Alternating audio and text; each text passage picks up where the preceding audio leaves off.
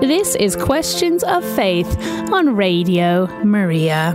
Today we have for you Father Toby Lees, Priest Director of Radio Maria England, here to answer all of your questions.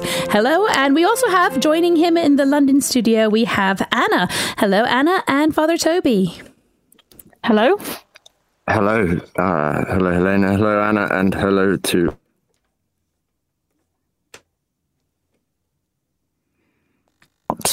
Marriage and valid marriages. They've asked, my grandparents are going to Florence tomorrow for their niece's wedding. She's getting married after living with her fiancé for 7 years and then not getting married in a church. But at least I'm pretty sure she is a baptized Catholic.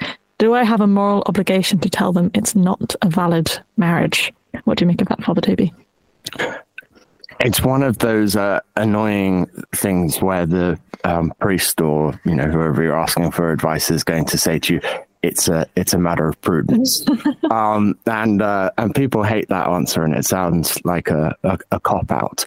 But it's why actually the St. Thomas Aquinas teaches that the virtue of prudence is the most important of the moral virtues. It's where the sort of the intellect and the moral virtues meet. So prudence is both a moral virtue and an intellectual virtue, and it's that virtue of practical reason whereby we take what we know and we apply it to any given situation. And what the person doing here is part of what Aquinas actually recommends for the exercise of the virtue of prudence, or at least the person is intending to do what Aquinas says, because I'm not going to call myself wise. But he suggests that part of the exercise of the virtue of prudence is to ask wise people for counsel on questions. But it's not always necessary that they're going to give you a straight you must or you must not. And this is one of those occasions. And I think in looking at a situation like this, it's like, well, why do we do anything sort of with regards to religion at all?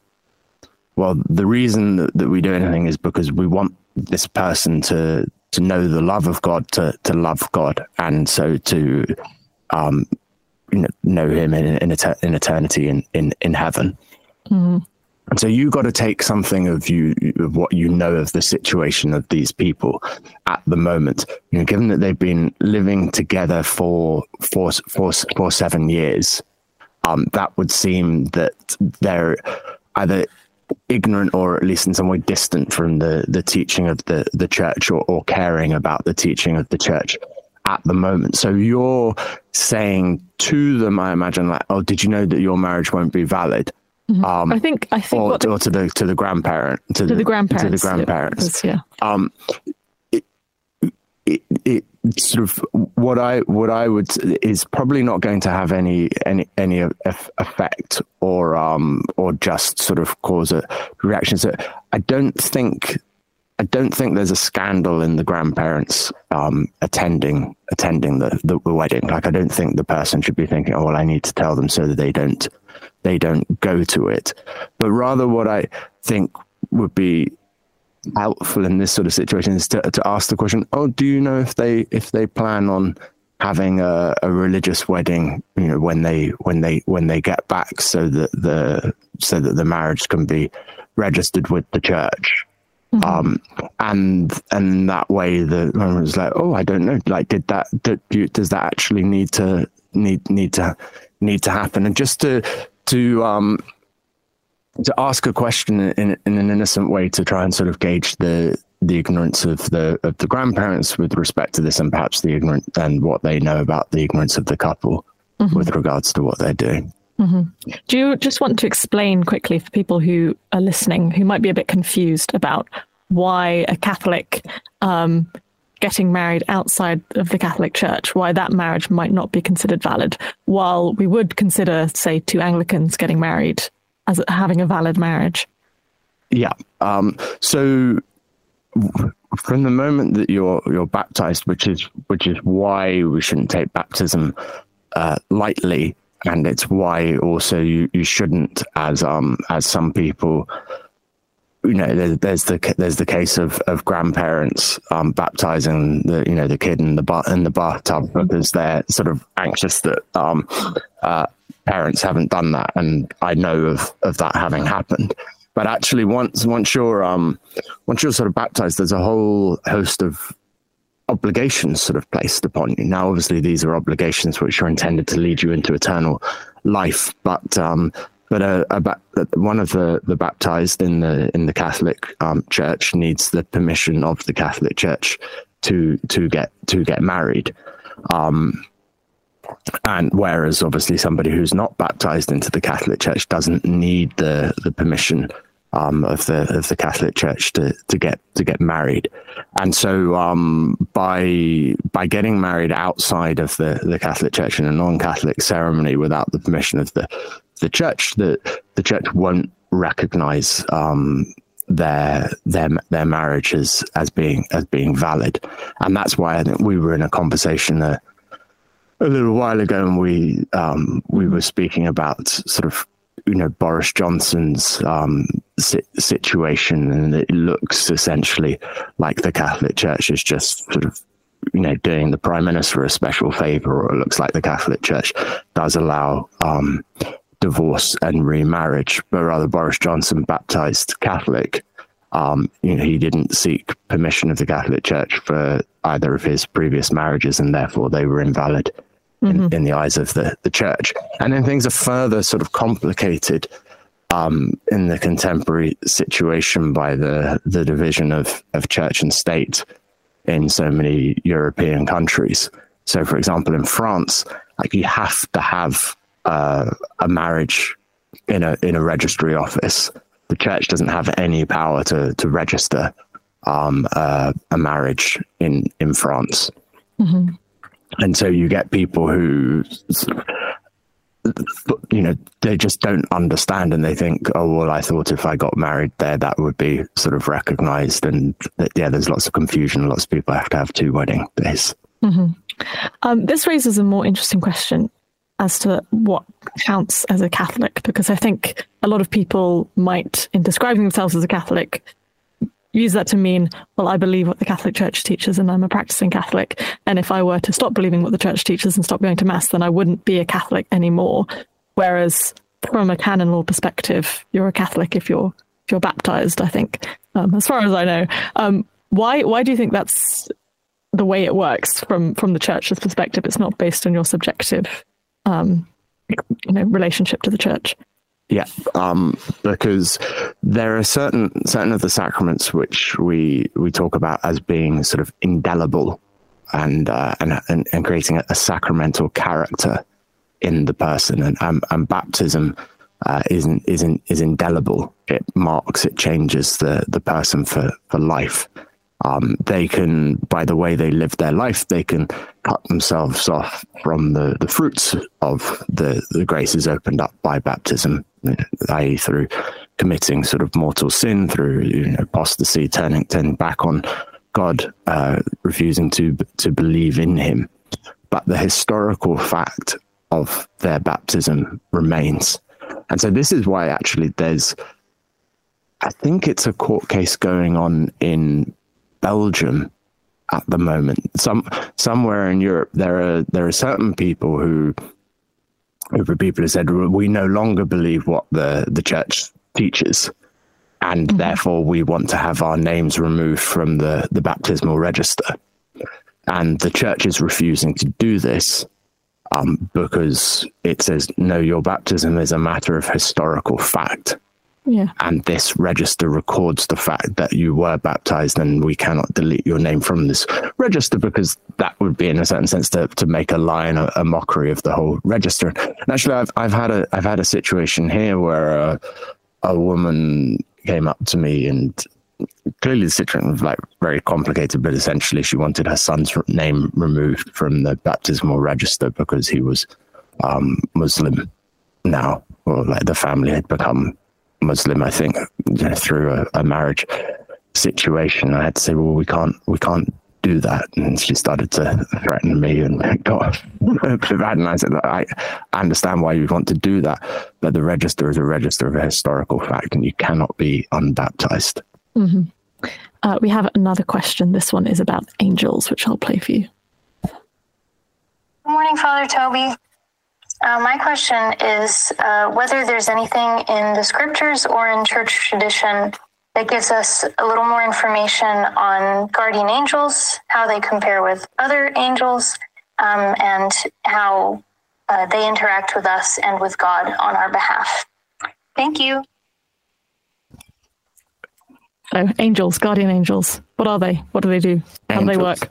Well, angels, it's amazing. Even when sort of people cease to believe in God, they still continue to believe in angels. And I think so. The angels, I'm not saying that that's the case with Alba who asked that question. But the angels, I think it's still the most popular selling calendar is the angels calendar each year.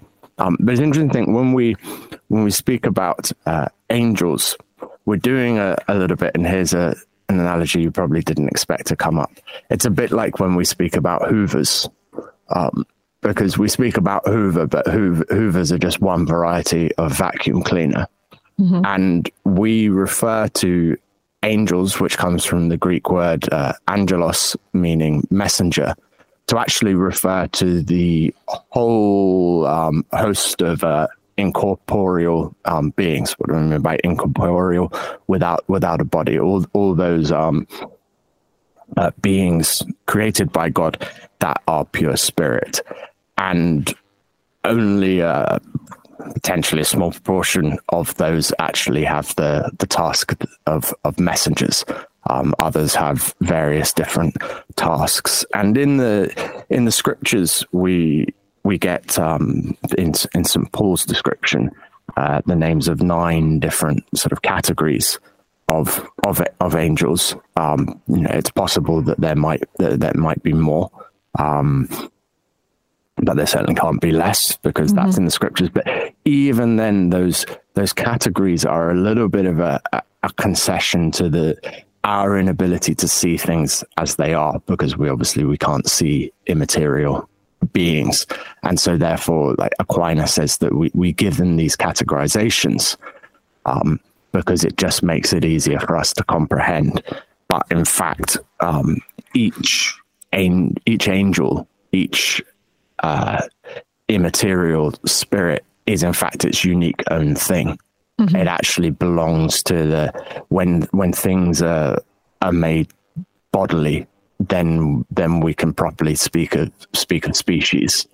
Whereas each angel is a pure form, is its own thing. But nonetheless, we categorize them.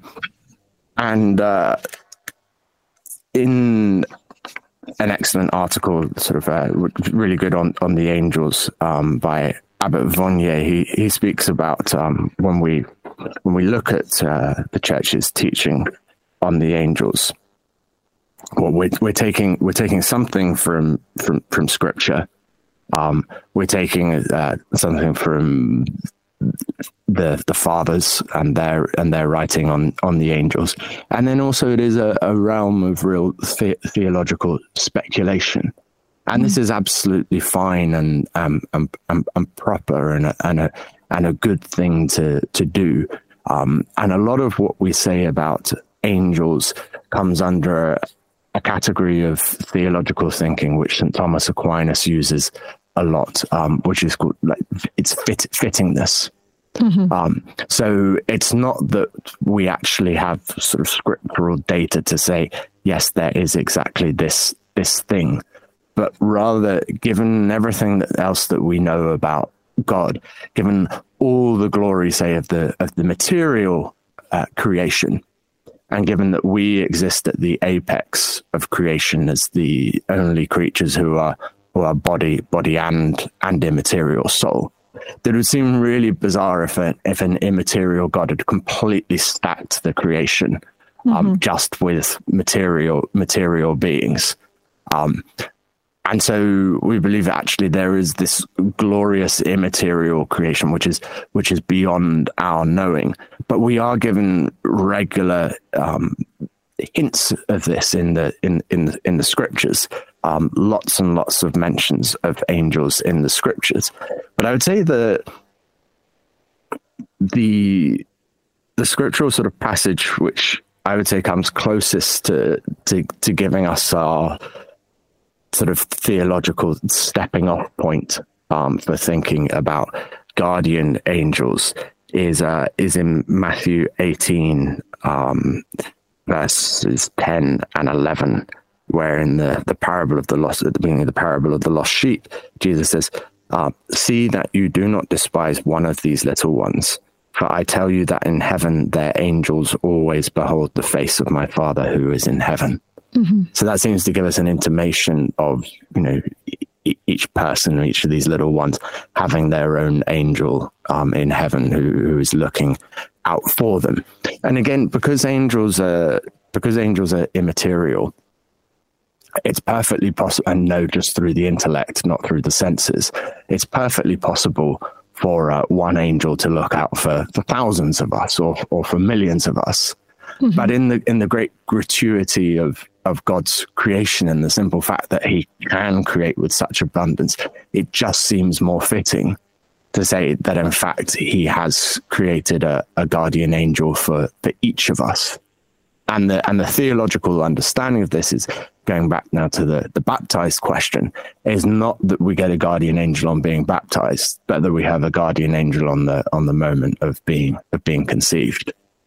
So every single person, baptized or unbaptized, has their own guardian angel who is seeking to sort of to prompt them and to help them. Mm-hmm. Obviously, angels cannot coerce. They can only sort of prompt, but people have a very strong sense, and here I would say we get to a proper sense of the sense of the faithful of it in certain situations in life. A guardian angel having sort of intervened, to have done something, and I wouldn't seek to say to somebody otherwise.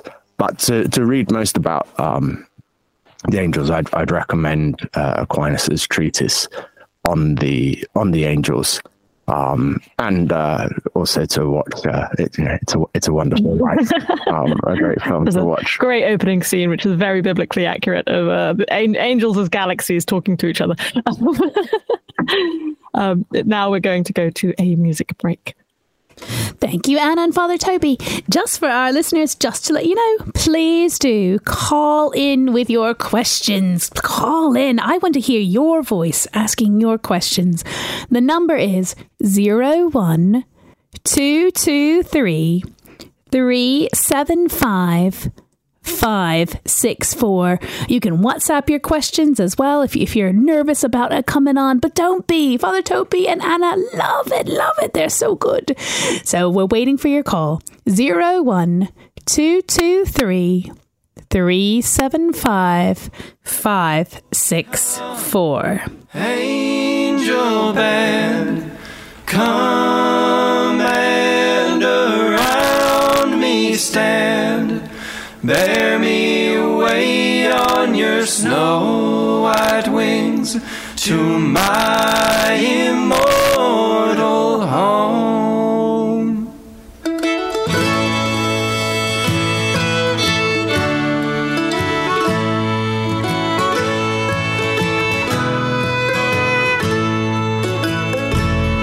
My latest sun is sinking fast. My race is nearly run. My strongest trials now. This is Radio Maria, and this is Questions of Faith. Today we have Anna and Father Toby sharing some questions and sharing some answers. But for now, we have a caller. We have Anastasia from the London area. Hello, Anastasia. You're on air. Good morning, Radio Maria. Good morning, Father Toby. Nice to hear your voice. Lovely to hear yours as well. Thank you. I might sound silly, but our angel, during the celebration of Mass, when the Eucharist is lifted up the host, or during that, do you feel there is guardian angel around you? Like I think first of all, the church teaches that the angels, are there at the Mass. And we say, and so with all the choirs of angels, we proclaim, never-ending chorus, holy, holy, holy, Lord God of hosts. And I would say sometimes as a priest, my feelings correspond more with what I know to be true, and other times I feel it less. As a priest celebrating the Mass, every time you celebrate it, you want to have the most intense sort of devotion and feeling of everything that's going on. But just being human, sometimes inevitably you're in a slightly more distracted thing. Maybe you've sort of just received some terrible news from someone before you go into church, and so that's on your mind, and you're trying to take it to prayer, but also you're conscious of that news and worried about it. So I would say that I have had moments where I felt very profoundly, even sometimes just in celebrating Mass by myself, that this is not just me. And I know of sort of other people who have the very strong sense, and people who say that they've had visions of angels at Mass, and I don't dismiss any of that. Mm-hmm. Thank you. But definitely, Father, our parish priest, Father Scannon Michael, I know, I have a feeling he does see an angel. I feel something, or he might stop and he might see some sort of, I know some priest does. And, yes. Yes. And especially when the exposition of the Eucharist, when we have the adoration in the morning, in the host, I'm sure I have heard the testament that they have seen our Christ's face and the heart of Jesus. This lady I used to know, she passed away at 94. Her name was Irene Ward, and she has seen during the adoration, and she wasn't Catholic, and she became a Catholic very recently before she died, but she had seen our Lord in the Eucharist, and since then she could heal people. I have seen it. And yes, these things are very interesting, because we remember that the Eucharist is in itself a miracle, but then there are in addition sort of other miracles which are sometimes granted around the Eucharist. Now, sometimes they pertain actually to the Eucharistic species, so to that particular host. That as has happened with some that have started to bleed, and then people have done tests, and the tissue seems to be that of the heart.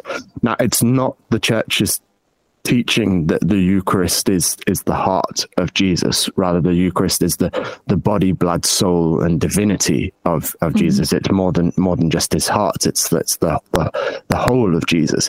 And yet, through God's loving providence, in certain cases, in order that belief might be increased in the masses, particular miracles are granted for the purpose of building up faith. So when somebody sees the face of Christ in the Eucharist, Yes. they're being granted a particular gift in that particular moment, but it's not that for the rest of us. If when we're looking at the Eucharist, we're not seeing the face of Christ, we're not seeing what's there, because rather the face of Christ isn't in the Eucharist ordinarily, but in any particular moment, God might grant a particular gift to a particular person. But one of the things, so we can rejoice in these things, but our faith shouldn't be based entirely on these things. And we don't need to worry if we don't see such things ourselves. That's not a sign of our lack of faith. Yes, we have faith. That's it. That's all it is. That's all we need. We have faith, one God. Yeah. Yes, well, thank Blessed you. Carlo Acutis, he built up a whole list of Eucharistic miracles. That's as the Church's first beatified blogger. And I think the first beatus buried or put in a tracksuit in the tomb. You can look and exhibitions go round giving details of all the various Eucharistic miracles that he documented. Yes. So thank you very much for your question. Thank you for having me, Father. Anastasia. God bless you, Father. Thank you. Yes, Ave Maria, Father. Thank you, Bye-bye. God Anastasia. bless. Bye-bye. Bye-bye. Thank you. All right, ladies and gentlemen, thank you, Anastasia, for sharing that question and your reflection as well. This is a live program right now, and we would love for another caller to call. Come on, the lines are open. The number is 01223 375 564.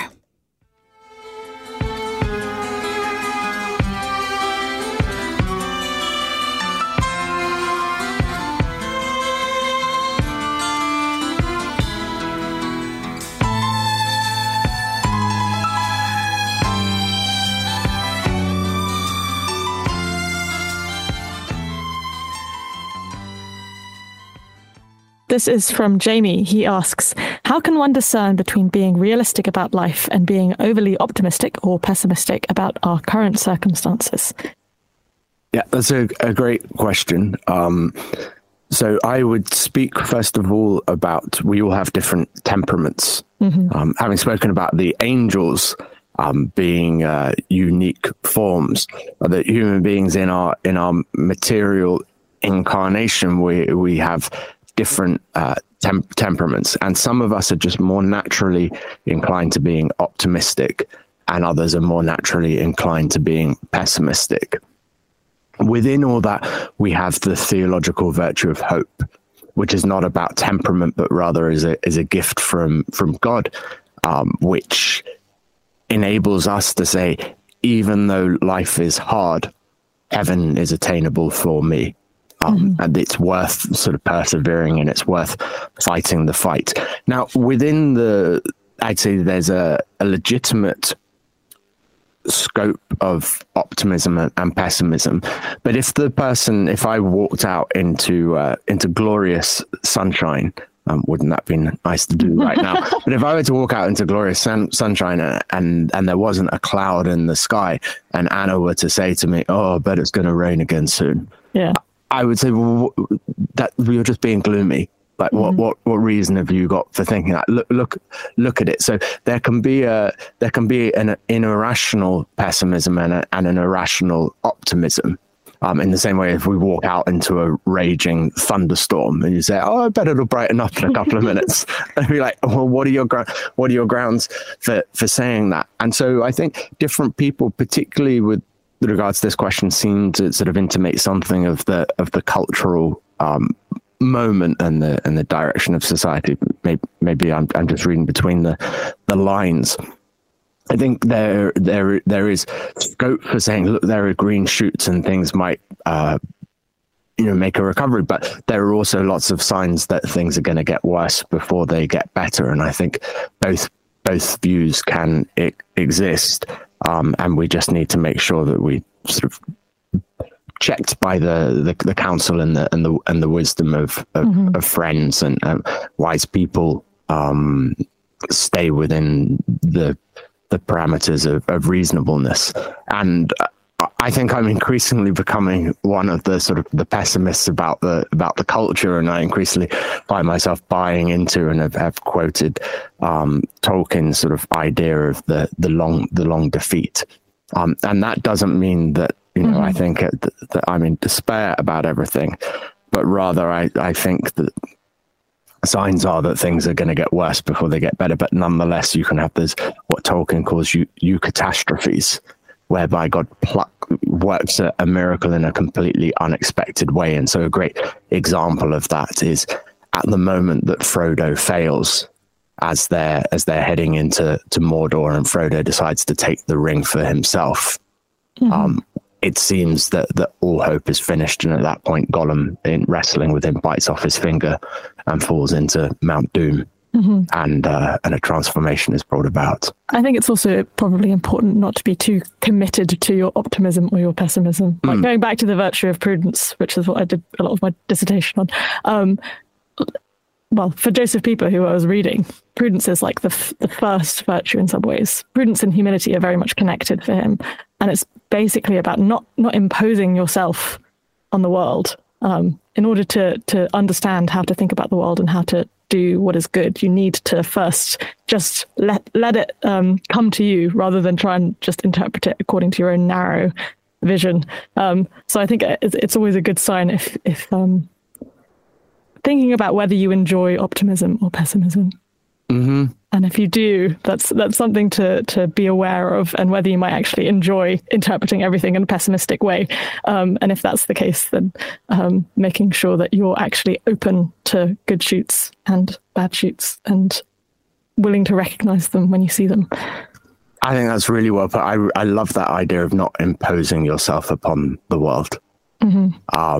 Because then you will start to see everything through a particular lens, and in that Freudian way, everything will just fit your pre-existing conception. Whether something good happens or something bad happens, you'll just fit it into your either optimistic thing or your pessimistic thing. Yeah, read Joseph Pieper, and also just to say, as you said, sort of you can start to sort of hold on and treasure. In the interview I did, which you can watch on YouTube with Shah, who plays Simon Peter in The Chosen, he spoke about holding on to anger as this sort of delicious thing because we start to really enjoy our anger, and we have to be particularly careful that we don't enjoy our pessimism too much.